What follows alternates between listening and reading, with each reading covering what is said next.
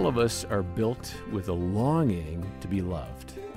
But if we're honest, the love that we see in media and portrayed by various storytellers through the years isn't the real kind of love that we need. We need more than a feeling, a warm fuzzy. I'm John Fuller in the studio with Greg Smalley and his wife Erin, and Bob Lepine is back with us for a continuation of a conversation that Jim Daly and I had with him. Last time he talked about how he met his wife Marianne and how he'd say things like, "I love you," while they were still dating. Let's go ahead and hear more.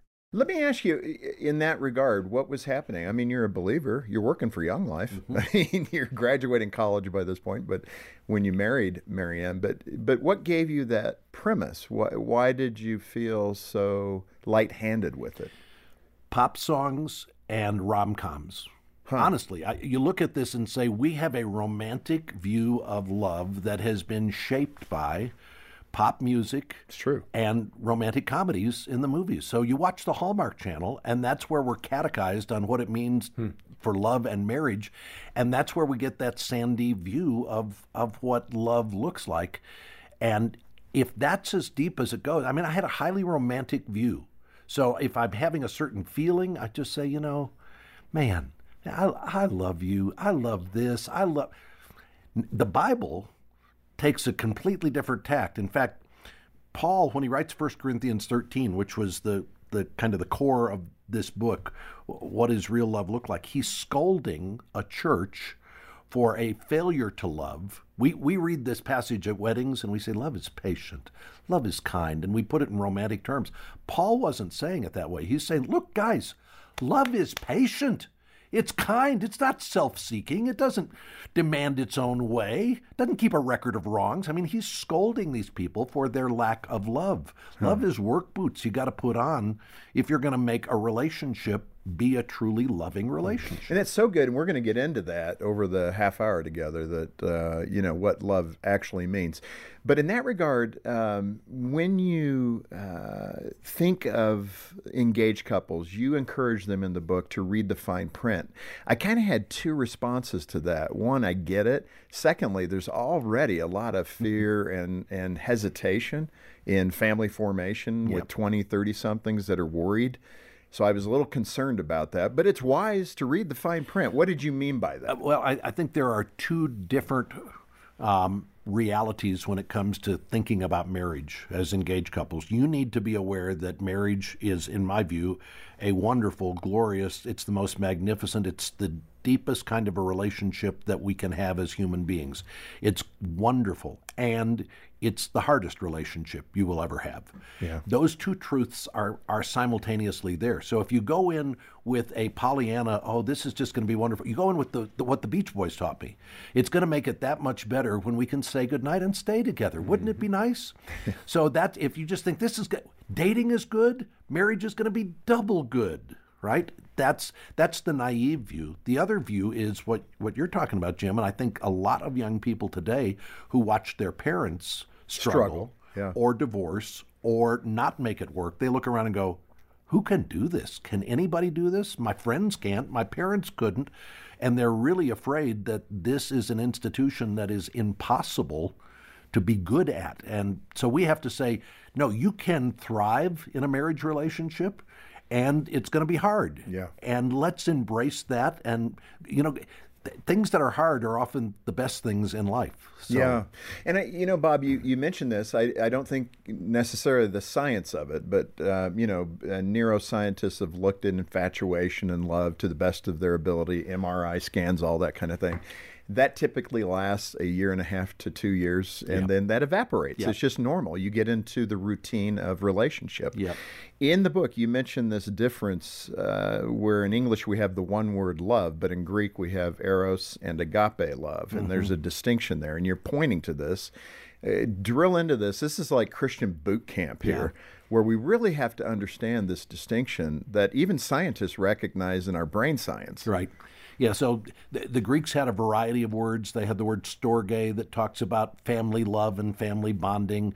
They had the word philos, which is a word for deep friendships. David and Jonathan were knit together as brothers. They had a philos, Philadelphia, the city of brotherly love. And then there's eros, which we get the word erotic. It's for sexual love and sexual desire.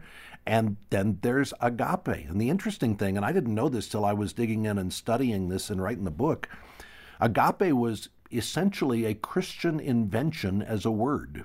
J.I. Packer said that this word was not prevalent in Greek literature outside and before the Bible came into being.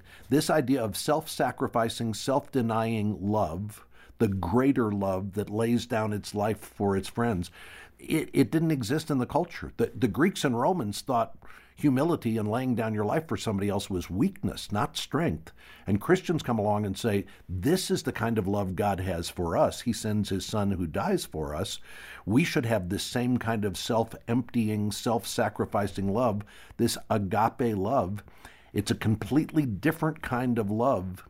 There's a verse I love in 1 John 3, verse 1, where John says, "Behold, what manner of love the Father has given to us." And that word behold means take a good hard look. You've never seen anything like this before. This is a foreign kind of love. And he says, this is what God has lavished on us, that we should be called sons of God. And then he goes on to say, and this is how we love one another. This is what Christians do. We look at God's love for us. It pours into us. We spill it out into the lives of others. Man, that is so good, Bob. I mean, this is Christianity 101 right here. The fact that that the Lord brought this word into existence around the Christian faith. That right there is exciting and very intriguing and very like God. Yes. To say, oh, I have a different idea of what love means.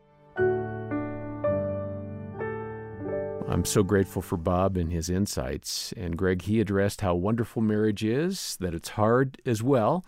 Hard things are usually good things. How do you encourage couples to find some perspective? Because it's not always easy, and when it's easy, it seems so long and difficult, and we're never going to get out of this. Yeah, and it's true, and we need to give the perspective that marriage is this grandest of all adventures, and it's going to have wonderful moments, so many wonderful moments, and it's going to have hard moments as well. It was interesting, John, here at Focus on the Family, there was a pretty neat season to where just a lot of our younger employees were getting engaged. And so I just happened to be in a meeting one time where there was like 3 of these newly engaged employees of ours. And I just said, hey, what are some of the crazy things you've heard as you tell people that you're getting married? And honestly, it depressed me. It made me sad, and it made me mad, because they were hearing things like this. Well, marriage is really hard work. Things are going to change after you get married. Your first year of marriage is going to be the most difficult. That 50% of marriages end in divorce, right? Literally, these all are these cautionary and naysayers. Yeah, one said, I told this one person here at Focus, and the response was, "Wow, you're so young to be getting married." Huh. And I get the heart behind a lot of that. People are genuinely excited, but then they feel sort of this sense of responsibility to inject maybe some reality into this starry-eyed, idealistic person or couple. However, what I think it's important for us to communicate is, first and foremost, that we need to praise this couple for choosing to get married. I mean, think about it in this day and age.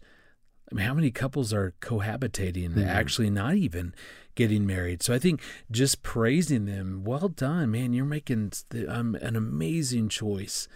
And then talk about that marriage is this great adventure that has both hard times and great times. It's both is included.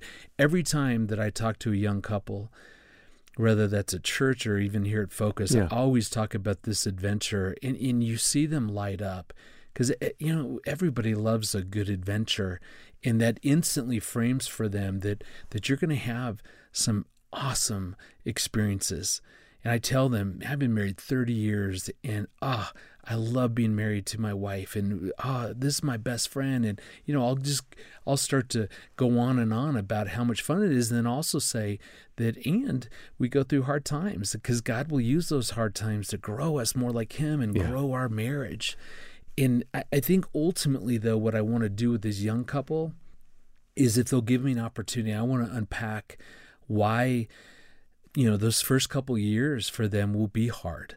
Not to say, hey, your first couple of years is going to be so difficult, but actually talk about, you're about to go through so much change. And when we change, that creates stress, and stress leads to conflict. And to encourage them, really, as you're preparing to get married, focus on how do we really manage conflict in a way that's going to bring us closer together. And so then I'll just, I'll give them a book, or I'll encourage them to go meet with a mentor, to go in for premarital counseling with the focus of how are we going to handle conflict, stress, change when that inevitably hits us as a couple. Yeah. That's good, and certainly we'd encourage you to stop by our website for all sorts of tools to help you, particularly if you're getting married soon, but also if you're one of those old-timers that leads with the negative. Boy, change that narrative. Own the good stuff in your relationship and lead with the positive. Bob Lepine's book, Love Like You Mean It, can be encouraging and inspiring to you regardless of where you're at in the journey. Make a one-time gift or a monthly pledge of any amount, and we'll send a copy of that book to you. We've got the details in the show notes, and we also have a free marriage assessment that can help you. Over 1 million have taken that now, and it's just a few minutes of your time.